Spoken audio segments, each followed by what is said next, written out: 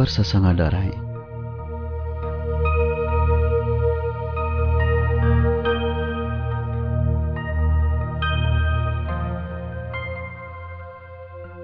यो सिंहदरबारको पूर्वी गेट हो रे, ट्याक्सी ड्राइभरले भनेको। घडीको स्विच दबाएँ। ठिक 6 बजेको सङ्केत दियो। अनाम मित्रले दिएको समयको पालना ठिकसँग भएछ भन्ने ठाने मैले। बरु उनी आफै पो आफूले दिएको समयमा आइपुग्ने हुन् या होइनन्। म गेट निरै उभिएर उनलाई पर्खन थालेँ। अगाडि गाडीको ओहोर दोहोर बाक्लो छ। अनाम नगरका यी अनाम मान्छेहरू आफ्नै कामले हिँडिरहेका होलान्। मेरो पनि एउटा काम छ, एउटी अनाम मित्रसँग भेट्ने, उनलाई नजिकबाट चिन्ने, अर्थात् उनलाई छोएर चिन्ने। 5 मिनट बित्यो, 10 मिनट बित्यो, उनी आइपुगिनन्। बाटोमा ठिङ्ग उभिएर कसैलाई पर्खनु साह्रै बेमज्जा लाग्ने। म छटपटिन थालेँ। झोक पनि चल्यो।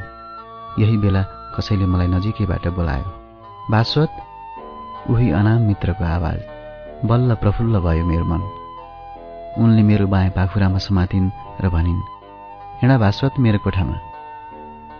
उनीसँगै म अगाडि बढेँ। गेटकै साइड हुँदै हामी अगाडि बढ्यौँ। केही बेरको अन्तरालमा सडक पार गर्यौँ र अनाम नगरको दायाँपट्टि गल्लीमा छिर्यौँ। मान्छेको कोलाहल थपियो। लगभग 2 मिनट जति हिँडेपछि फेरि दायाँ लाग्यौँ। त्यसको 3 मिनटपछि उनी रोकिइन्। उनीसँगै म पनि रोकिएँ। उनले चेन गेट खोलिन्। म छाम्दै भित्र पसेँ। उनले फेरि मेरो दायाँ पाखुरामा हल्कासँग अठ्याइन् र भनिन्, यहाँ सिँढी छ, बिस्तारै है। सिँढी उक्लेर अलिकति बायाँ लागेपछि उनले ढोकाको चुकुल तानिन्। ढोका खुलेपछि मलाई भित्र लगिन् अनि फेरि चुकुल लगाइन्। केही बेर हामी बीच दोहोरो संवाद हुन सकेन। न उनी बोलिन् न त मैले नै बोलेँ। म केही भन्न खोज्थेँ तर त्यो शब्द गलाभित्र अड्के जस्तो हुन्थ्यो। नबोली कसरी बस्नु? मैले सोधेँ। बेर त भयो, के म तपाईँको नाम थाहा पाउन सक्छु? उनले भनिन्, बिस्तारै थाहा पाउँछौ, हतार नगर भास्वत। म उनको आवाज आएतिर बढेँ। उनले अत्तालिँदै भनिन्, भो नजिक नआऊ भास्वत, नछौ मलाई, छोयो भने घिन मान्छौ। मैले भने, छोएपछि घिन लाग्ने के छ तपाईँमा त्यस्तो?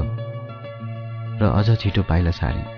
उनले थरर काँपेको आवाजमा भनिन्, तिमीलाई थाहा छैन भास्वत, म कति कुरूप छु। उनको आवाजमा गहिरो पीडा महसुस गरेँ मैले। म शान्त भएर बस्न सकिनँ, बरु झन् जान्न उत्साहित भएँ। कस्तो कुरूपता हो यो? मैले अहिलेसम्म कुरूप मान्छेलाई छोएको छैन। कस्ता हुन्छन् कुरूप मान्छे? के हो कुरूपता? म हात फैलाउँदै उनीतिर सरेँ। मलाई जसरी हुन्छ छुनु थियो।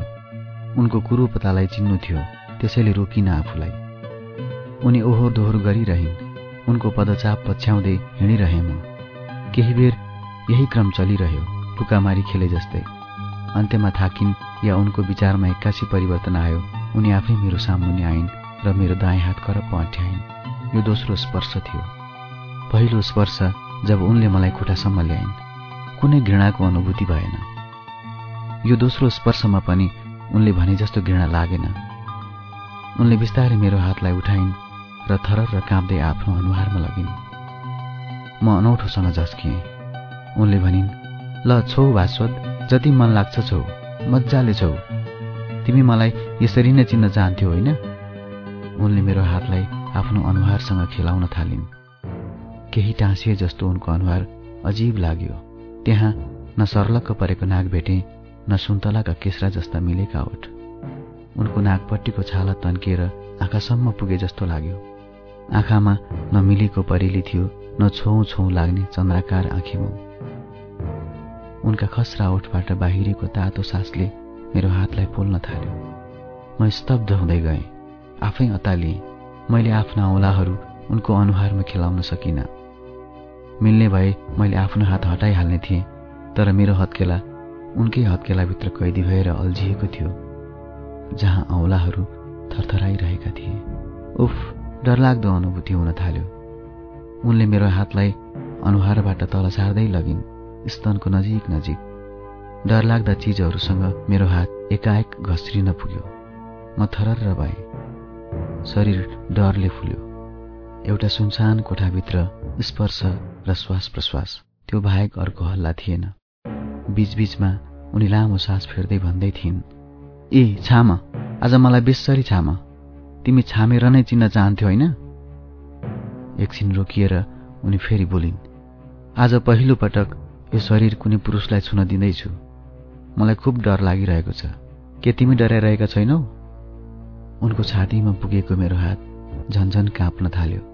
श्वास प्रश्वासको तीव्र गतिसँगै उनको मुटु पनि असामान्य तरिकाले धड्किँदै थियो, पट्याक पट्याक, मानौ छातीभित्र केही चिजले उनको मुटुलाई जोडतोडले हल्लाइरहेको थियो। त्यसको थर्कोले मेरो हात झन्झन थर्किँदै थियो। आश्चर्य, उनको छातीमा मैले स्तन भेटिन, बरु जलेर टाँसिएको प्लास्टिकको ढिका जस्तो चिज भेटेँ।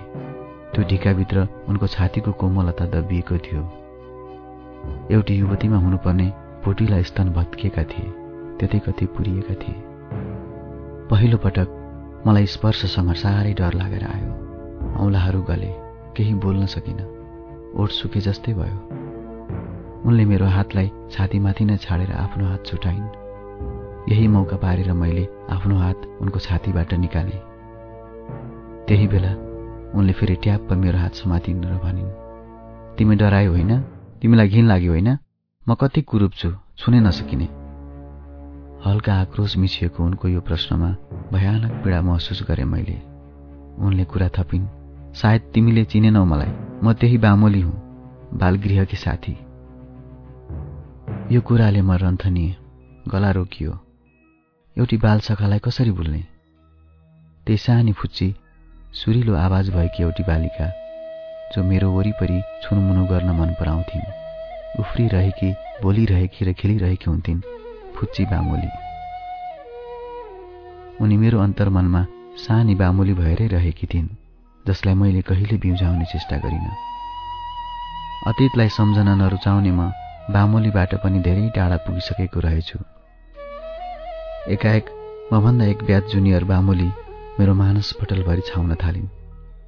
मसिना कोमल हात, चञ्चल स्वभाव, अत्यन्तै मिलनसार र सहयोगी। कुनै साथीले मेरो व्हाइट क्यान लुकाइदिँदा उनी खोजेर ल्याइदिन्थिन्। 6 कक्षा सकिएपछि उनी आफन्तसँगै काठमाडौँ आइन्। त्यस दिन मलाई नरमाइलो लागेको थियो। धेरै वर्षपछि आज यो हालतमा भेट हुँदा मेरो सामुन्ने एउटा प्रश्न उभिएको छ, के यी बामोली तिनै हुन्? सम्झन थालेँ पुराना दिनहरू। बालगृहमा हुँदा उनले मेरो खुबै ख्याल राख्थिन्। गिलासमा पानी ल्याइदिन्थिन्। त्यो मिठो स्वर, खाना खाने बेला भयो, के गरेको बासोद? कहाँ जाने बासोद? मलाई म्याथ सिकाइदेऊ न बासोद। उनी मलाई जोडले समातेर दौडाउँथिन्। कुनै बेला मेरो हात छाडेर भाग्दै भन्थिन्, बासोद मलाई भेट्टाउन आऊ। अलि पर पुगेपछि हाँस्थिन् खितखित गर्दै। म व्हाइट क्यानलाई बिर्सेर बामोलीको हाँसोको पछि लाग्थेँ। उफ, एकाएक गुन्जन थाल्यो अतीतको ध्वनि। कति लोभलाग्दो थियो उनको आवाज, कति मायालु थियो उनको व्यवहार। प्रायः उनकै हात समातेर वरपर डुलिरहन्थेँ म। बामोली मेरो व्हाइट क्यान जस्तै थिइन्। झन्डै 3 वर्ष हामीले एउटै बालगृहमा बिताएका थियौँ। उनको मनमस्तिष्कमा पनि ती सबै क्षणहरू जस्ताका तस्तै रहेछन्। मेरो मस्तिष्कमा पनि नरहेका होइनन्, बस मैले कहिले चलाउन चाहिनँ। यो सब कसरी भयो? मनमुटु पोल्ने गरी एउटा प्रश्न ज्वालामुखी भएर उब्ज्यो। तर उनलाई सोध्ने आँट गर्नै सकिनँ। म भित्रभित्रै छटपटिएँ। खै कसरी कसरी म आफू उभिएको ठाउँबाट अलि पर सरेछु। अगाडि झ्याल रहेछ। चिसो बतास चलेको महसुस गरेँ। त्यही बतासमा अनुहार थापेँ। बतास मनमा पस्न सकेन, उकुस मुकुस बढ्दै गयो। मेरो हात अझै पनि उनकै शरीरमा सलबलाए जस्तो लागिरह्यो। ठ्याक्कै जलेर पोको परेको प्लास्टिकको ढिका जस्तो उनको स्तन। कति डर लाग्दो। उनको अनुहार छुँदा मात्र पनि कस्तो सिरिङ्ग भएको, कस्तरी काँपेको हात। के मान्छेलाई छुँदा पनि यति धेरै डर लाग्छ? मैले कुरूपतालाई छोएँ, तर चिन्नै सकिनँ। शरीरले कुरूप मान्छे उनले भने जस्तै घिनलाग्दा हुन्छन् भनेर मैले जान्न पनि सकिनँ। दोहोर्याएर उनलाई छुने आँट हराइसकेको थियो, तर घिन लागेर होइन, डर लागेर। भास्वत, उनले मेरो बायाँतिरबाट झिनो छोरले बोलाइन्। म उनीतिर फर्किएँ। उनले लामो सास फेरिन् र भनिन्, आज तिमीसँग कुरा गर्ने आँट पनि भएन। तिमीलाई टाढाबाट हेर्दै म आनन्दित थिएँ। अब कसरी सम्झौता गर्ने हो यो आगतसँग? मेरो मोबाइलको घन्टी बज्यो। जुनोले सम्झाइन् साँझको गेट टुगेदर। एकै क्षणमा आउने बताउँदै मैले फोन राखेँ। मन भारी भएर आयो। बामुले बोलिन्, हतार छ भने तिमी जान सक्छौ। आज चिया खुवाउन पनि सकिन। बाँकी कुरा पछि गरौँला यदि तिमीलाई मन लाग्यो भने। मन त मलाई अहिले नै लागेको छ कसरी उनको यो हालत भयो भनेर जान्न। तर तुरुन्तै सोधिहाल्ने आँट गरिन। प्रश्नको खिल मनमै लिएर हिँडेँ। म सिँढीबाट ओर्लिएँ। लगत्तै बारदलीमा कसैको पदचाप सुने। केही बेरमै त्यो त्यहीँ ठप्प रोकियो। पक्कै बामोली मलाई निहाल्न बारदलीसम्म आएकी थिइन्। म अगाडि बढेँ। किन व्हाइट केनको आवाज आज नमिठो लाग्यो।